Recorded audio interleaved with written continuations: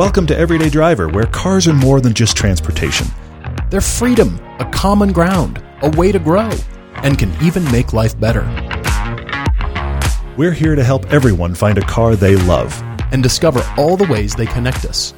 I'm Paul. I'm Todd, and this is The Car Debate.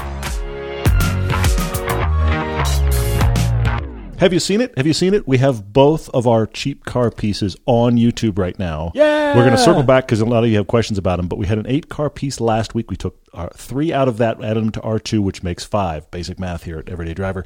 We had a 5-car piece on YouTube. It is now out there, both out, and I have to say a huge, huge thank you to all of you listening, because so many of you have watched this piece. Yes. You have shared it. It has metrics that we haven't seen on our YouTube channel in a long, long time. It is playing very, very well. That's the 8-car first piece. I hope the second car piece, the 5-car piece, the second part plays every bit as good or better.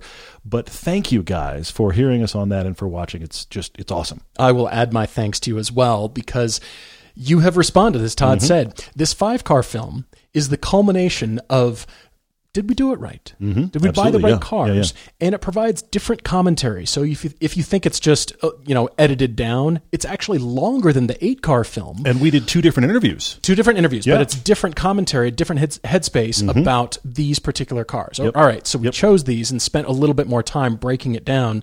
And so the 5-car film is out. We are coming to the end of our cheap sports car challenge. We are nearly there, which means it's in the last days of the opportunity drawing to win our 2 cheap sports cars. No purchase necessary, voter prohibited, and all of the fun little things. I'm not the Micro Machines guy. I try to be, and I fail. I could speed it up in the edit, but there whatever. You go. But the point is, you still have a chance. Go to our website, everydaydriver.com. There's a green banner right there. You have an opportunity to win one of those cars, and it ends on Monday the 13th. We hope to announce it for that podcast on September the 14th. We hope to announce who the winners are.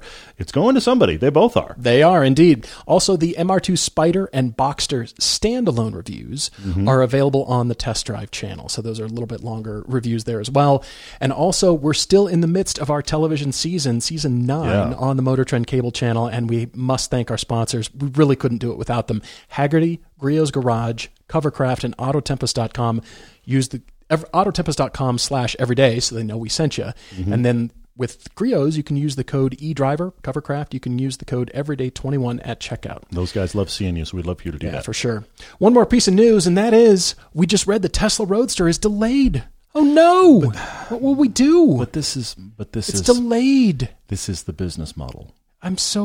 So here's a robot the business to keep everybody distracted. Here's the new fun thing. Have you noticed we're doing this now that keeps you distracted from the things we're not doing or forgot about that we talked about a while ago? And the Roadster has I'm sure if there was a way to plot this, somebody who's better at this than me could plot out the life cycle of how these things happen, but the Roadster's reached that place because the Tesla bot exists, and I'm going to continue to resist the urge to rant.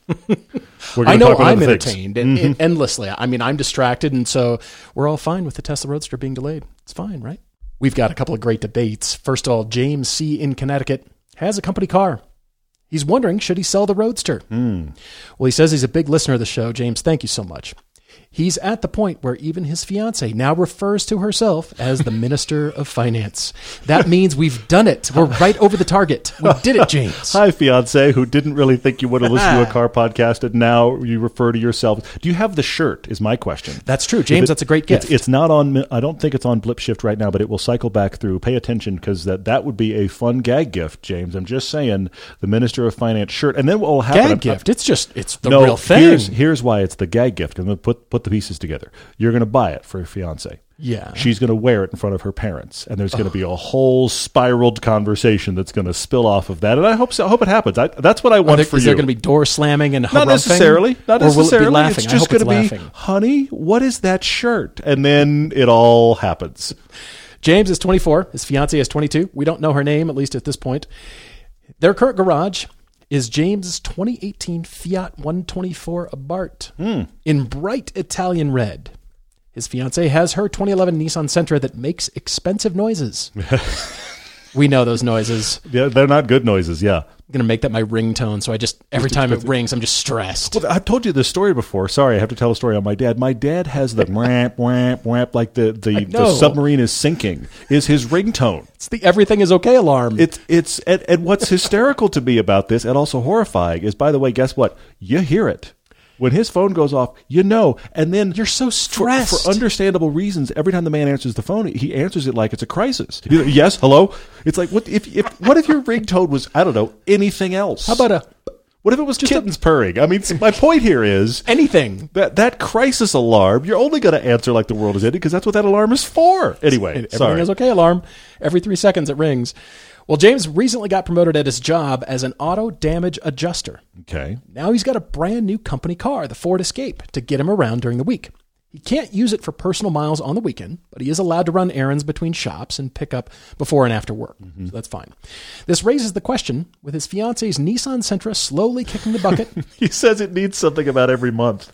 Slowly kicking the bucket is a good description. Expensive noises. It could go sooner rather than later, James. We just don't know. Yeah. Well, they need a new car for her daily. Mm-hmm. But is it worth having a car payment on something they just use for the weekend right now because it's company car during the week? Yeah, he's still paying off the 124, and it would now be the weekend car. They have a note on that still. Wait a minute. Should we have a weekend car we're paying for, and her car we're paying for, and this is the navigation.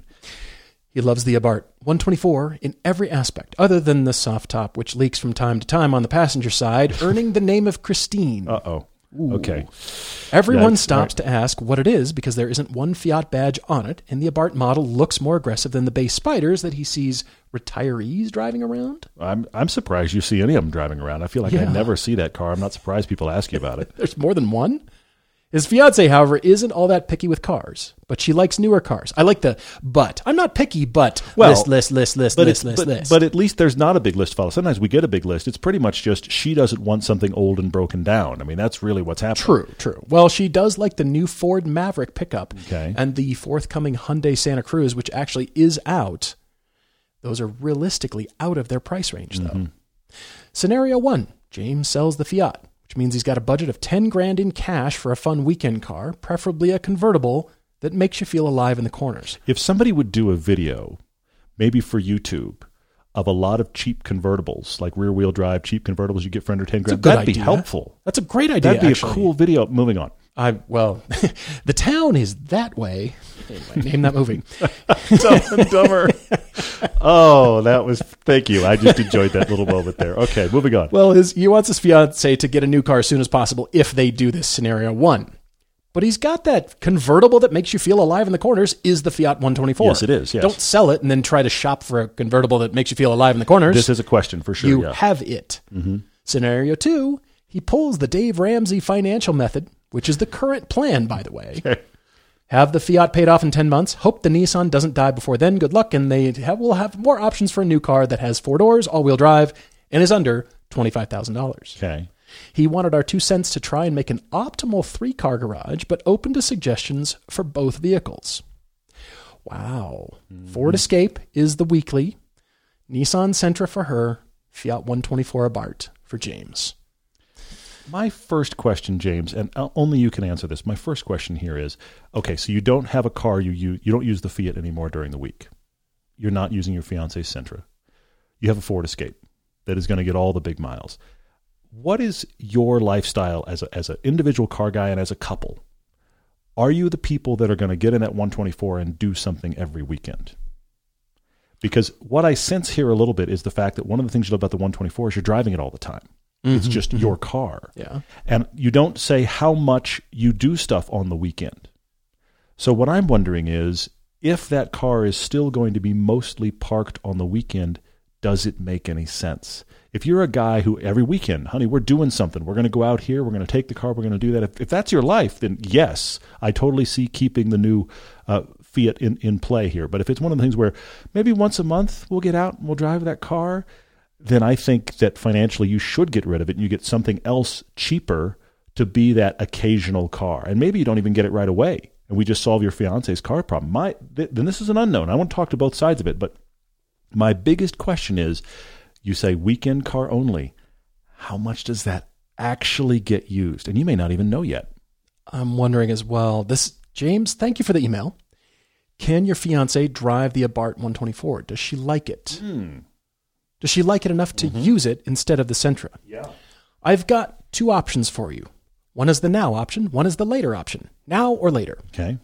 The now question is older Ridgelines. She likes the Ford Maverick. Interesting. She likes the Hyundai Santa Cruz. I see where you are. You know, Honda kind of started that all in about 2006 with the Ridgeline. That's good. You could shop those for your budget, get her something she really likes. It's used, but the Ridgelines from that era, well, it's a little Tesla Cybertrucky. A little bit, yeah. And they're inexpensive. They're not new. Mm-hmm. And $10,000 isn't going to get you into one. It might be pretty beat up for $10,000. So if you add a little bit to that, the problem is you've now got 2 car payments and you've got a truck old enough where credit unions and banks might not give you the loan for that older Ridgeline. Point, yeah. So the later option, which I think you're alluding to, is the save option. Save your money to the point where you begin budgeting for a mock monthly car payment before the Nissan goes away. Mm-hmm. The Nissan is going away. We know this. And here's the thing. I'm just saying what everybody is thinking. Not even because you don't like it. It clearly is going to catastrophically fail on you. Yes. You're going to have to pull the plug. It just needs to go before it makes its last expensive noise. How about that? Yeah. Budget for this monthly payment so you get used to paying for that monthly payment. Okay. It's already worked into the budget. It's not an additional down the road. You're already working that into the budget while you still have a car, still her car, until it goes away. And it sounds like it needs to go away sooner rather than later. But you set that money aside in anticipation for her because it sounds like you will have to deal with 2 car payments at some point. Possibly. Depends on how he slices this, for sure. It really does, because, again, if we go back to used cars, sure, but then we're limited to $10,000 in cash, but that's only if you sell the Fiat.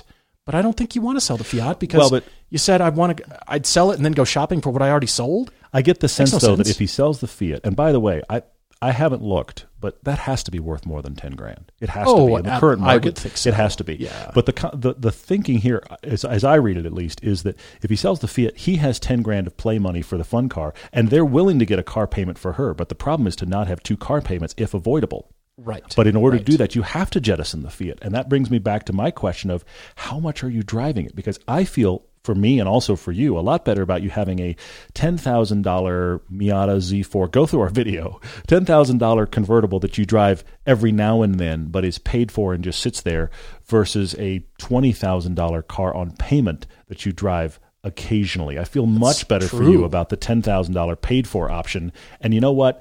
If we don't drive it this weekend, it just sits there. It's okay. But is that the third car then at some point? Well, see, I think he's got the Escape. I think you've got the Escape for work. You sell the Fiat, get as much money as you can out of it.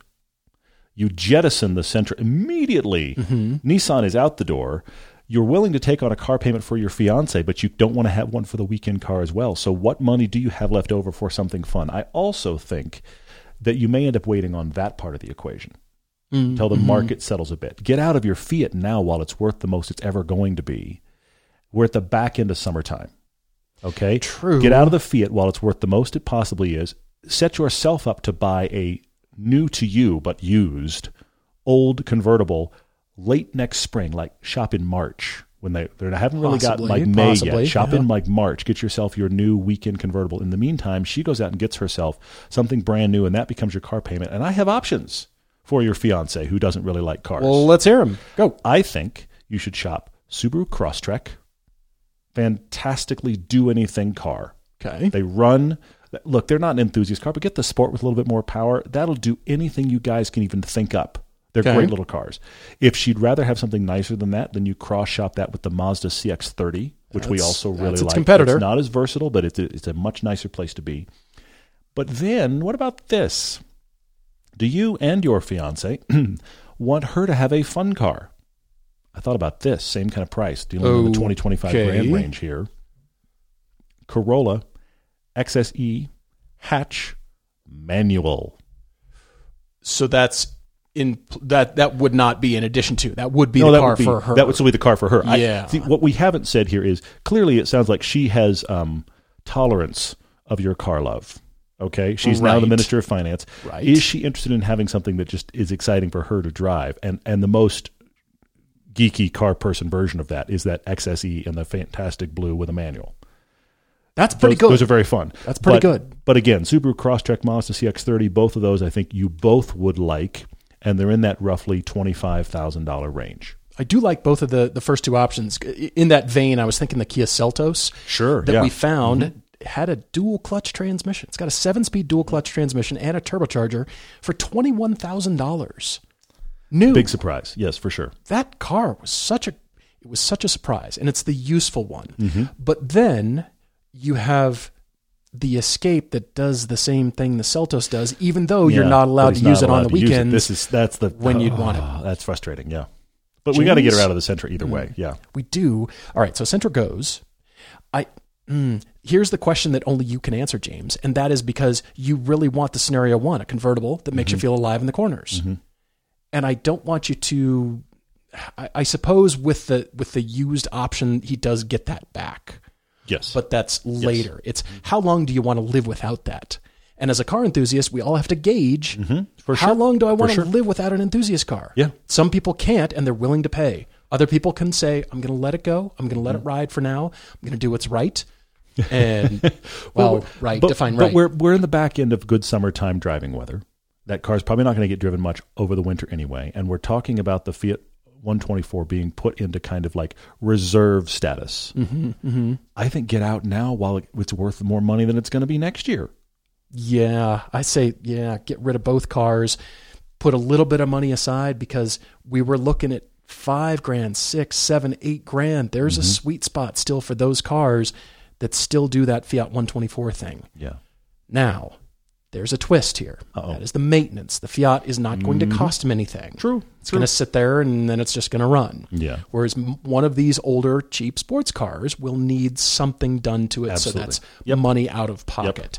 You're going to have to gauge that, James. But I do like the idea of let's get her solved. Let's get her car solved. Whether it is a hot hatch, it could be anything. It could be a Civic Si. It could be a Golf. It could be any number of hot hatches that are useful. Yeah. It gets that thing solved for her, and that's your car payment. And then save your money, put that aside. I do like that a lot. I believe that this $10,000 cash is probably the delta between what he owes and what he can get for it. That might be what he's estimating. Probably true, yeah. So maybe you can add a little bit to that. But it's worth more now than it's ever been. For sure. Yeah. So you're just going to have to wait through the winter and look and see, and maybe you do buy something over the winter. That is the time to buy. That's the time to buy a convertible, is sometime when it's still snowing outside. It is car wash season. Always wash your car in a cool, shady spot, and always use the Brilliant Finish foaming sprayer or the Boss foam cannon from Griot's Garage. You can create a high foam blizzard party right in your driveway with little to no work and avoid the wash-induced scratches. It's the safest way to wash your car. Try the Griot's Garage Foaming System Complete Kit today and see what the foam is all about. And don't forget, Griot's also has full ceramic family of products, including Speed Shine, Wash and Coat, and a 3-in-1 wax. Griot's Garage products are 100% guaranteed, and all the liquid products are made in the USA. When you're ordering at griotsgarage.com, use the code eDriver for 15% off liquids and 10% off everything else on your order just for our audience. That's GRIOTS. Enjoy the finest quality car care products you can buy at griotsgarage.com. Our second car debate is from Chris, who's writing in, and he said, I am a car nut. It's almost like an AA meeting with this email. He just starts it by, hi, my name's Chris, I'm a car nut, and then here's the listing of all the crazy things he's owned over the years. Everything he's owned has been manual. We're talking Mustangs. There's a Cobra in there. There's a Dodge Shelby Charger. There's a Dodge Stealth. There's multiple Miatas, 6 Miatas across the first 2 generations, 2 Corvettes. He's a bit of a car guy, and we're trying again. If you're an enthusiast writing to this email, you don't have to say, I'm a car enthusiast. We don't get emails from people that aren't, generally. I mean, occasionally we get people that they haven't been a car person, but now at least they are. Because that's how you found LED us. lighting companies from China. But there's that as well. There's a lot of those. Super Happy Light Company wants to give me a light bar for something I don't own. Yeah, that happens too. Well, every car, as Todd said, has been a manual for Chris. He's always looking for the perfect driver's car, but he hasn't quite found it. He recently sold his 2004 Corvette C506 and a Mazda Speed Miata to search for a newer car. Okay. Both were great. We agree. In fact, he says the Miata shifted and handled the way he likes. And the Z06 has all the power he likes. I see where we're going. But he didn't track either car, and that is not important to him. Okay. Both cars had the feeling of, I like to drive this as soon as you sit down in it, but both were lacking, he says. He thinks that because they were both 17 years old, he might be longing for just a newer car in general. That can mean the feel of things, that can mean maintenance, that can mean tech, safety. But he said they felt long in the tooth. We get it. For sure. He's in search of a car that combines the attributes of both cars that he had. He would like to drive it 5 days a week, and his budget is $30,000. Okay, all right. He has criteria in order. Interesting. Yeah, these are especially specific in order. Top of the list is reliable. Somewhat powerful. Number 3 is a blast to drive. Number 4, manual transmission. 5, a little depreciated. He'd rather not buy a new car, but I get it. You're not wanting to go 17 years old or older than that. Yeah. And then number 6 on the list is, he says, I kind of want it to be a head turner. I see it. He thought about a Cayman or a Boxster, but the Porsche tax scares him. Yes. It does exist. It does exist. They are phenomenal when they run. When they need stuff, just add about 20% to whatever you were planning on that costing. That seems to be about the case. What are these leeches doing on my wallet? Why do they have a Porsche badge on them? They're very nice. They're carbon fiber leeches. It's true. With the Mazda and the Corvette, he says they were very reliable, and parts to fix were cheap and easy to get. He enjoys doing most easy jobs on his cars in the garage. Fair enough. Well, get this. He also thought about an Elise. I saw that. But he knows absolutely nothing about Lotus ownership. I don't know much. But Tell us about Lotus ownership. What do you have to know? Chris, here's the big takeaway. I think the hardest thing about owning an Elise is who are you going to have work on it? And the answer is, it can be anybody, honestly. It's not like you must go to the dealer that sells Lotus in your area and it's 4 hours away. That's not the case. I went to a race shop in Salt Lake before. I've had stuff done at 2 or 3 other places, but right now our local mechanic 5 minutes from me does some of the best work I've ever seen on my Lotus because their mechanics are interested in the car and they do great work. He's had tourists in Park City wrench on his car. People just walking along the street. Like, could you help me here? That's got a leak. Just sure. Hold this. No, these are easy. But the trick here is who's going to work on it. And in some cases, it might just be finding a reliable mechanic who's willing. If you can solve that problem, the ownership's kind of straightforward. I mean, we're talking about Toyota running gear under there. The problem is the car is 2 halves. And I'm not understating. Literally, there is a front half of the car and there's a back half of the car, the clams, and then there's the doors in the middle. It comes together like a clam. If you damage either clam, it's either fiberglass repair, which might work, or buy a new clam, which can be quite expensive and sometimes takes a good part of the year to get one, which is why so often you find them with salvage title because an insurer is just like, nope, don't care, just writing it off. Okay?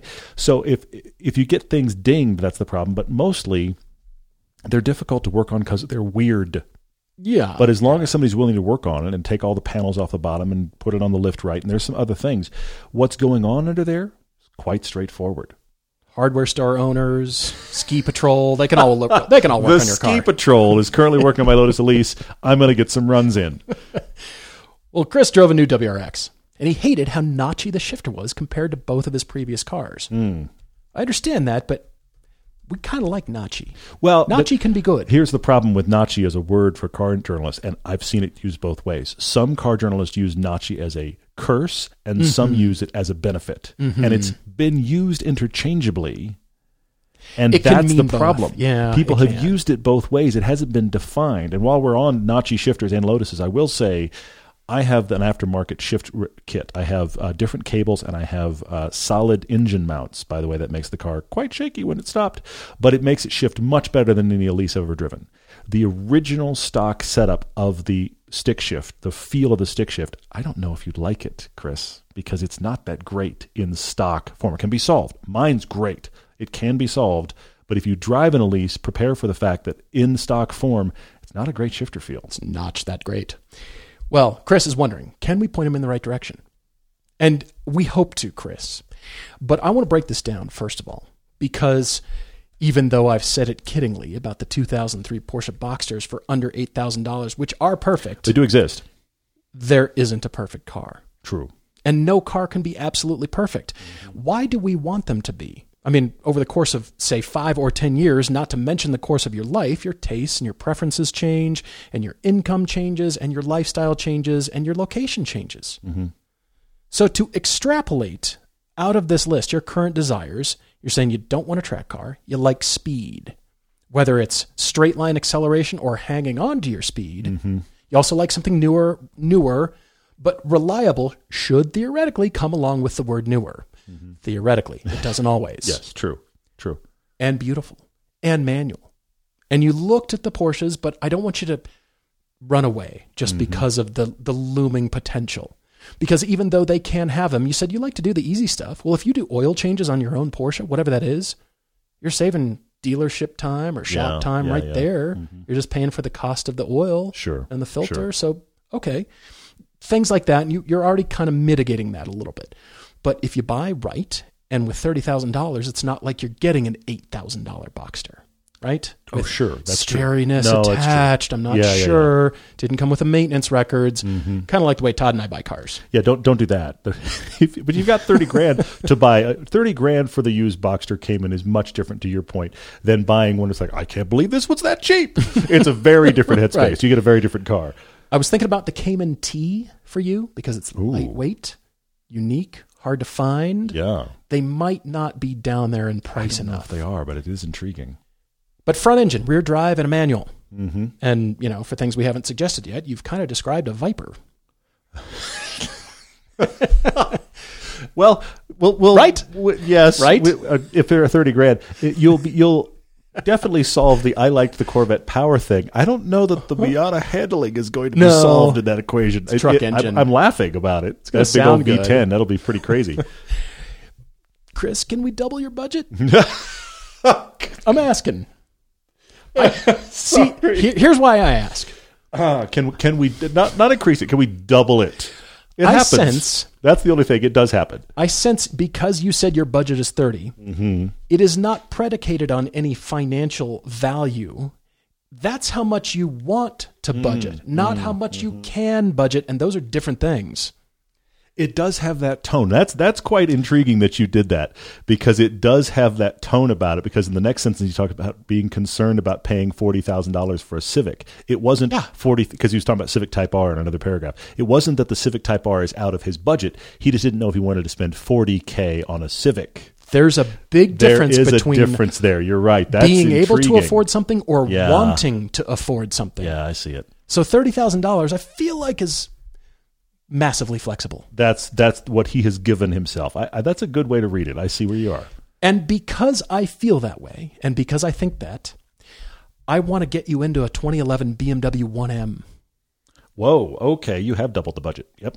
Phenomenal. Unique, phenomenal. Different than you've had. Mm-hmm. It does combine straight line speed and power, but the handling, so delightful. Yeah, it's very good. So much fun. Unique. You will look back at that.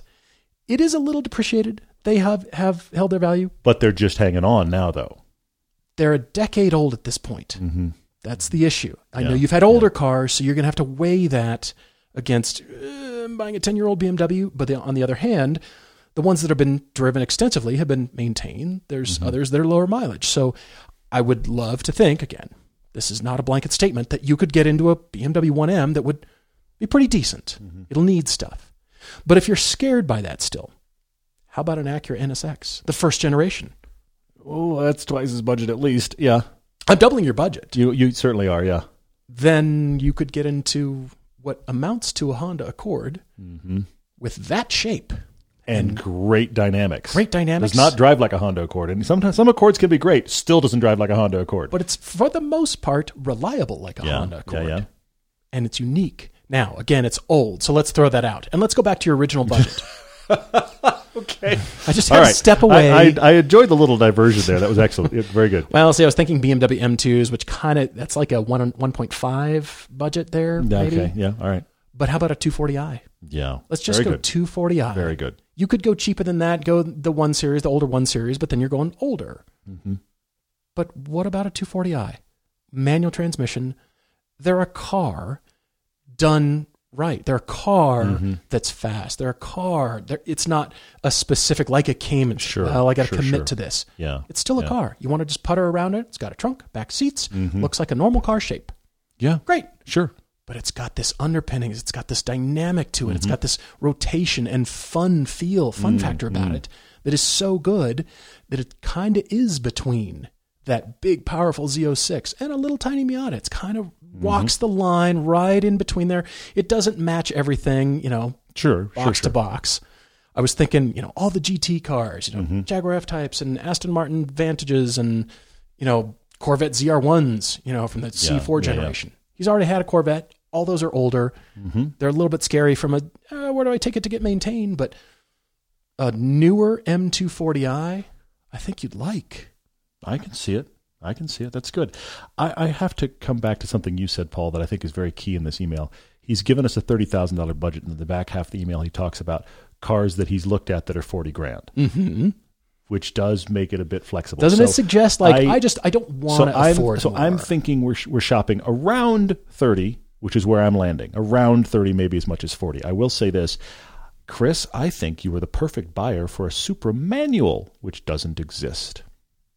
I think you want a Supra with a manual, which brings me here. It doesn't exist. Which brings me here. I think you might be an interested buyer in the new Z car. That's interesting. 400 horsepower, twin turbo.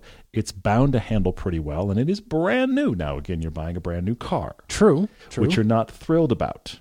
But I do think that a manual Supra or the upcoming Z car are right along the lines of what you're looking for. Now, something you mentioned earlier, Paul, that I want to come back to, Chris, is whatever this car is that you're about to spend this money on, not going to be perfect. I'm just putting that out there because we are all car people. Yes. You will like it. Hopefully you will love it. Hopefully it will be all the reasons we tell you to buy a fun car. And there will still come a day when you're like,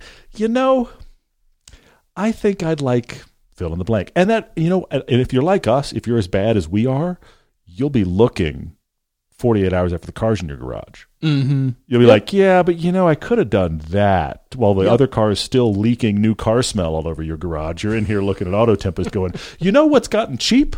That's what happens to me. But it's true. What about a brand new GR86? I'm looking down your list, and I think it's most of the boxes. Okay. Let me go back to the list. Okay. Reliable. It's brand new. Yeah, now, true. It's brand new. You don't love that. That is the downside. But it's brand new at like $30,000. It's not brand new at 50 or 60 or whatever. Reliable, because it's brand new. Somewhat powerful. Now, not powerful like your Corvette is concerned, but more powerful than the Miata you're getting rid of. Very true.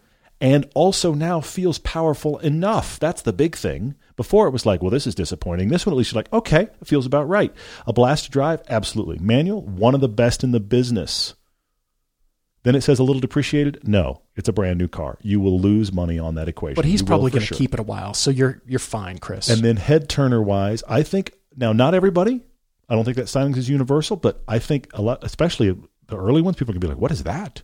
That's really cool." True. And you could go start thinking about getting one now. The manual Supra doesn't currently exist. The Z car isn't out yet.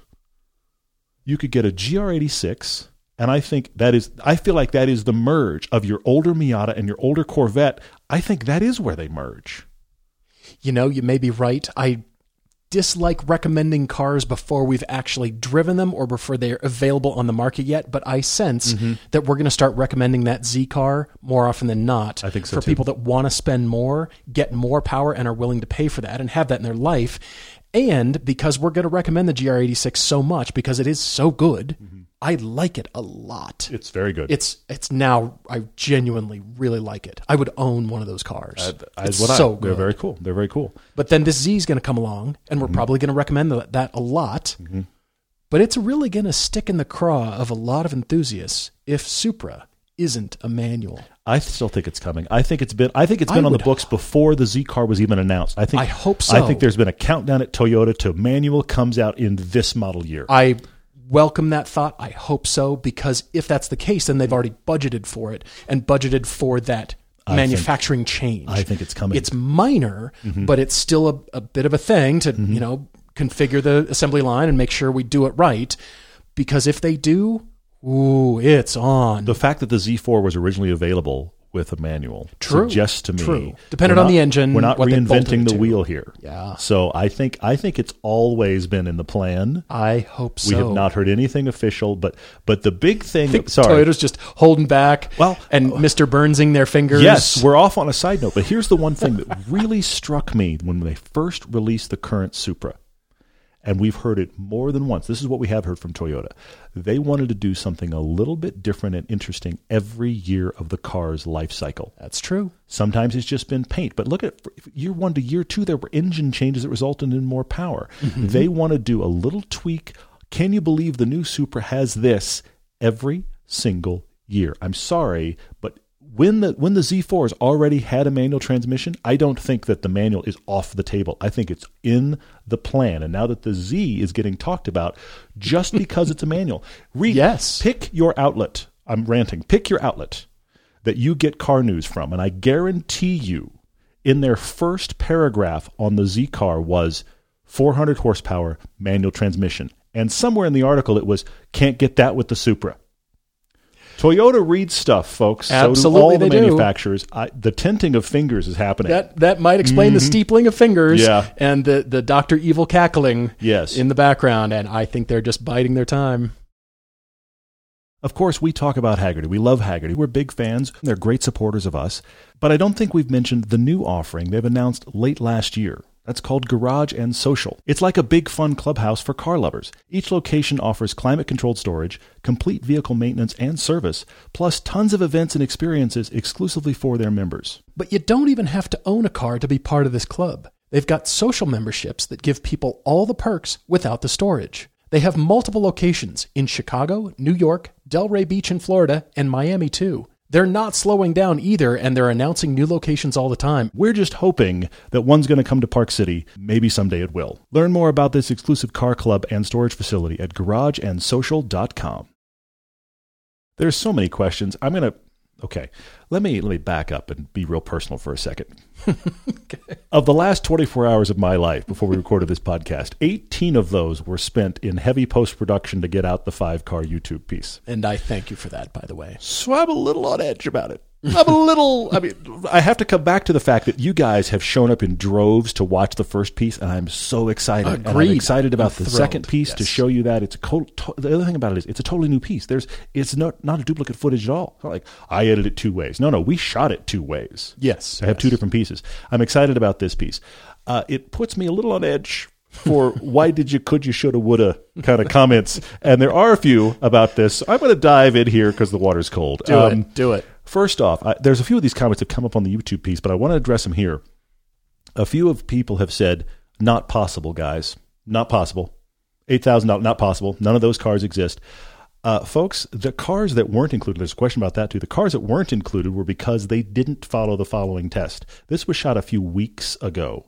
Yeah. And up until we booked all the cars, we were constantly checking Auto Tempest to make sure there were lots of examples available. I'm not talking like this one lives under a tarp and doesn't run. I'm talking like go buy this car examples available for under $8,000.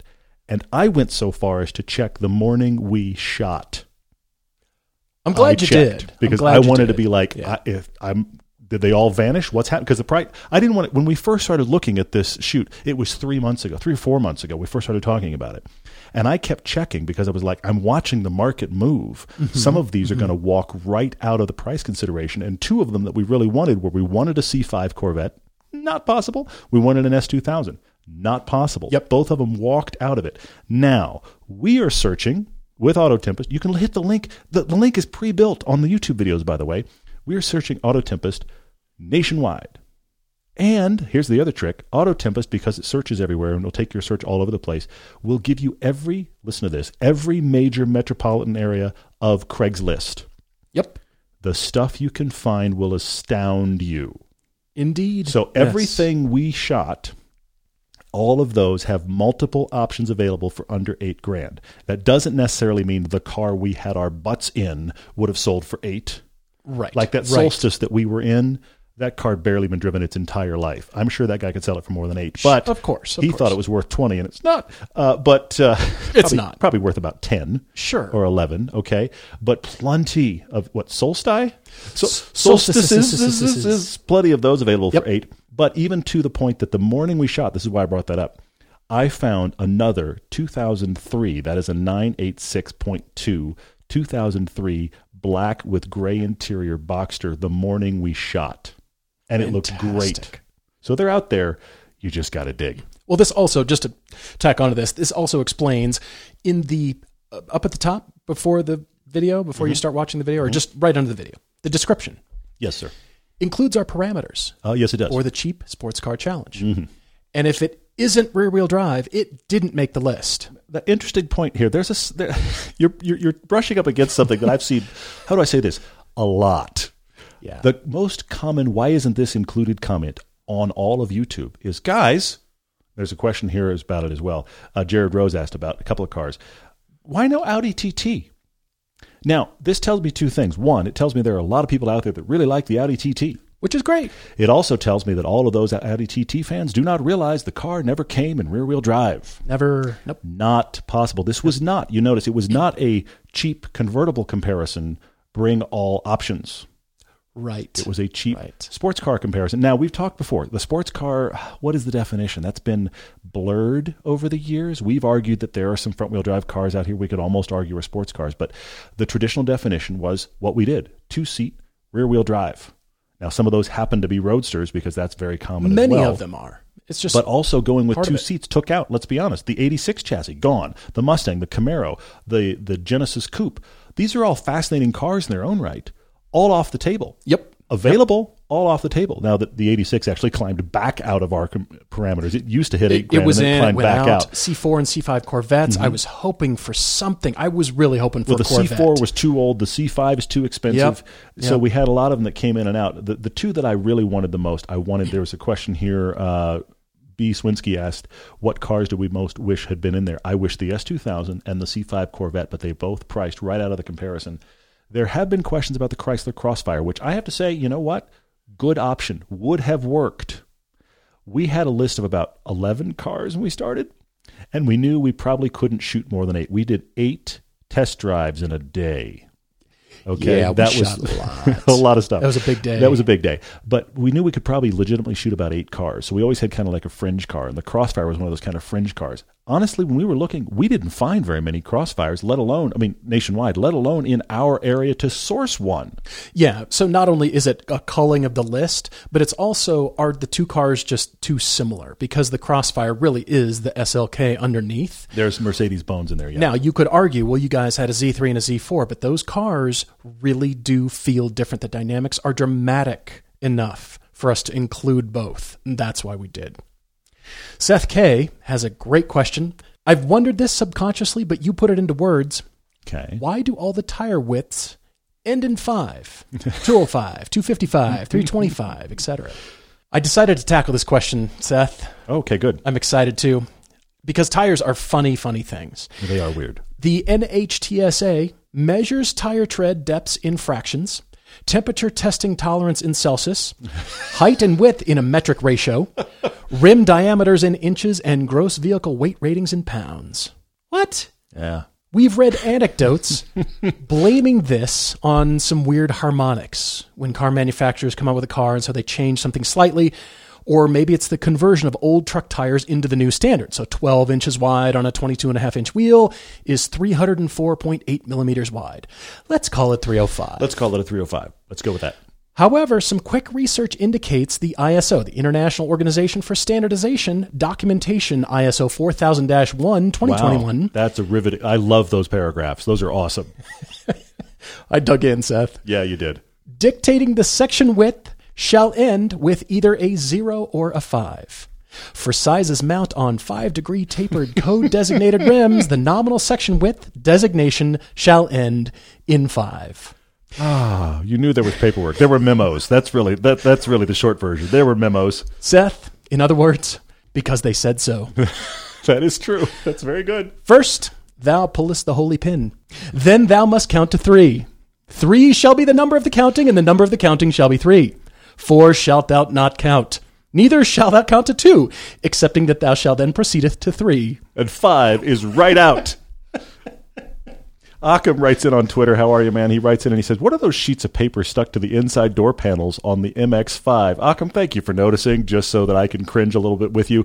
Here's the thing that happened. We had 8 cars on day 1 of this shoot. It's actually, we talk about divide and conquer. There was a battle plan. We almost had camo on. It was crazy. Yeah. We put all these 8 cars up, and we had little sheets on every single car that were essentially shoot sheets of this is everything that must be shot on this car. That include our interviews. That included all of the beauty, all of the interior, all of the follow footage, the car-to-car stuff, the drive-bys. Everything needs to be shot. But we also knew all 4 of us are working with each car. All 4 of us are walking around with cameras.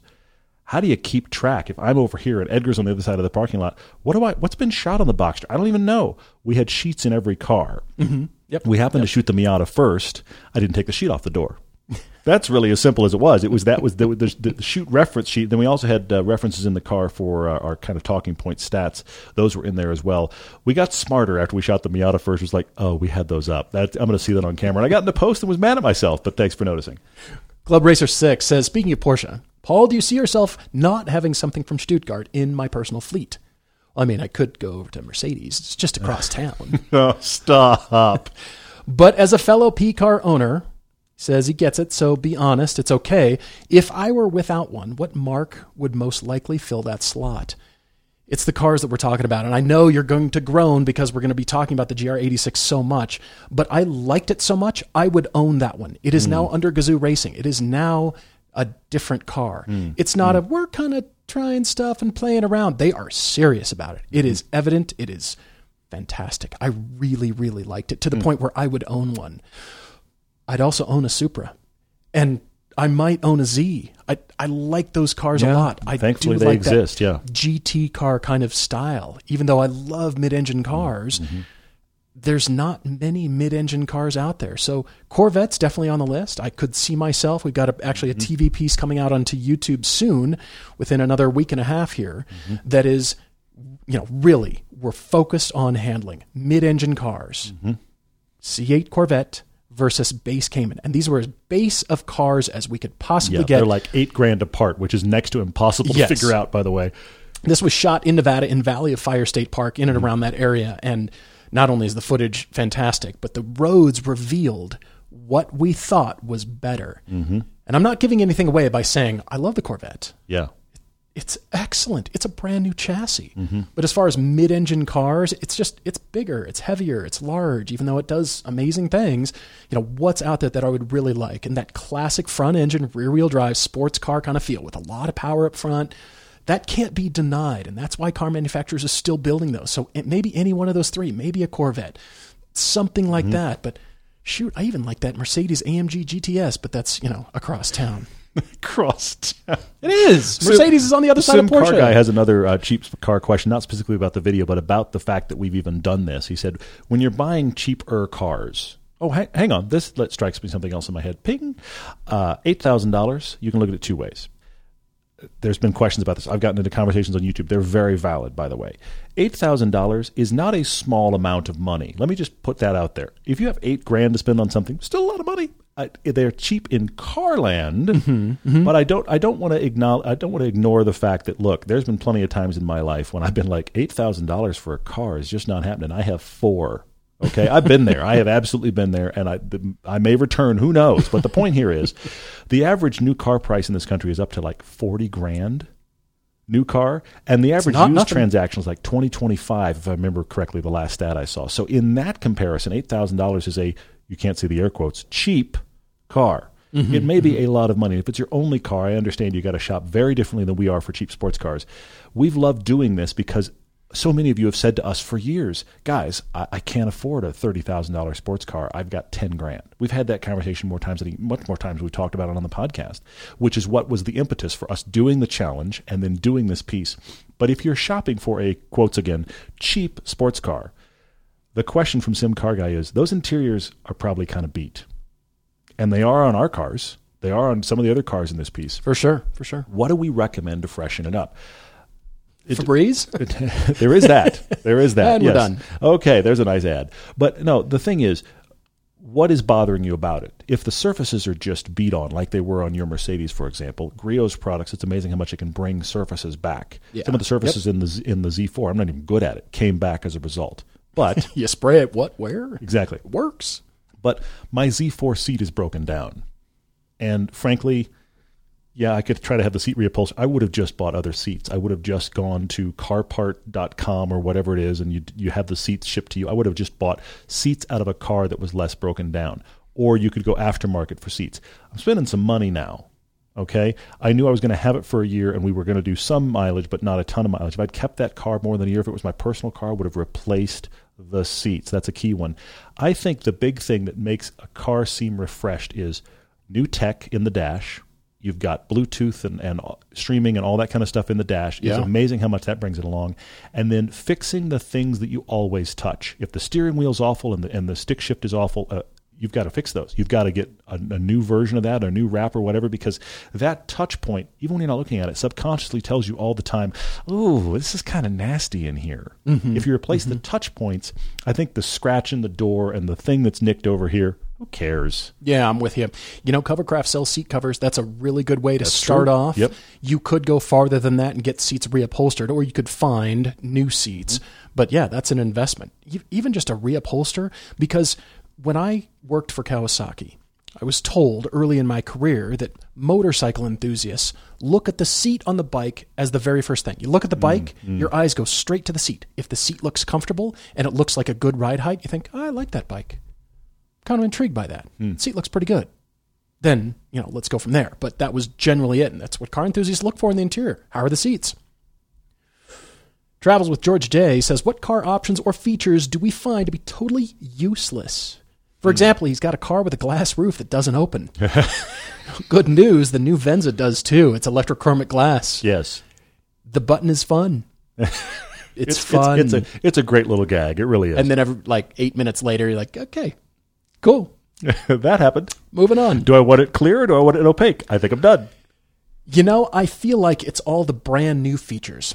All the lane keeping assist and all the rear alerts and all there's a few that are standouts that are worthwhile. But I feel like car manufacturers are going so overboard with safety systems that it's made everybody turn into medicated idiots on the road. Yeah, I hear that. And I mean that facetiously, just we're lulled into this, well, my car has all the safety features on it, so I must be safe kind of feel.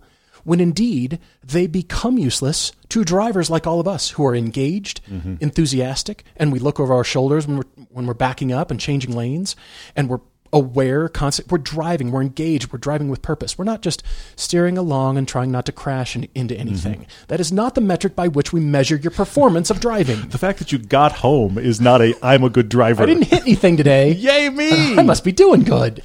No. Well, that makes me think about the fact that you're right, there's way too many safety systems. There's actually one that I've grown to love. Okay. And then there's the one I loathe. The one I love actually is cross traffic alert. That is brilliant in parking lots. That's good. Especially as a guy who likes small cars and invariably is somehow parked between two vans. Fair enough. I have no idea anybody's coming. Sure. And I'm creeping out as best I can, but I won't see until I'm halfway down the body width of the car that you're coming. Sure. Cross traffic alert is awesome. But lane keep assist is annoying from everyone that makes it. Absolutely. Because I just feel like now I'm either fighting the car or at some point I'm just going to give up and let it do it. Neither of which are conclusions I want to come to. I mean, there's so many alerts in some of the cars, the new cars we've driven, that it's just like, oh my gosh, I'm so annoyed and stressed out that now I can't concentrate on the passengers in my car or the destination I'm going to or what I need to do in actual driving.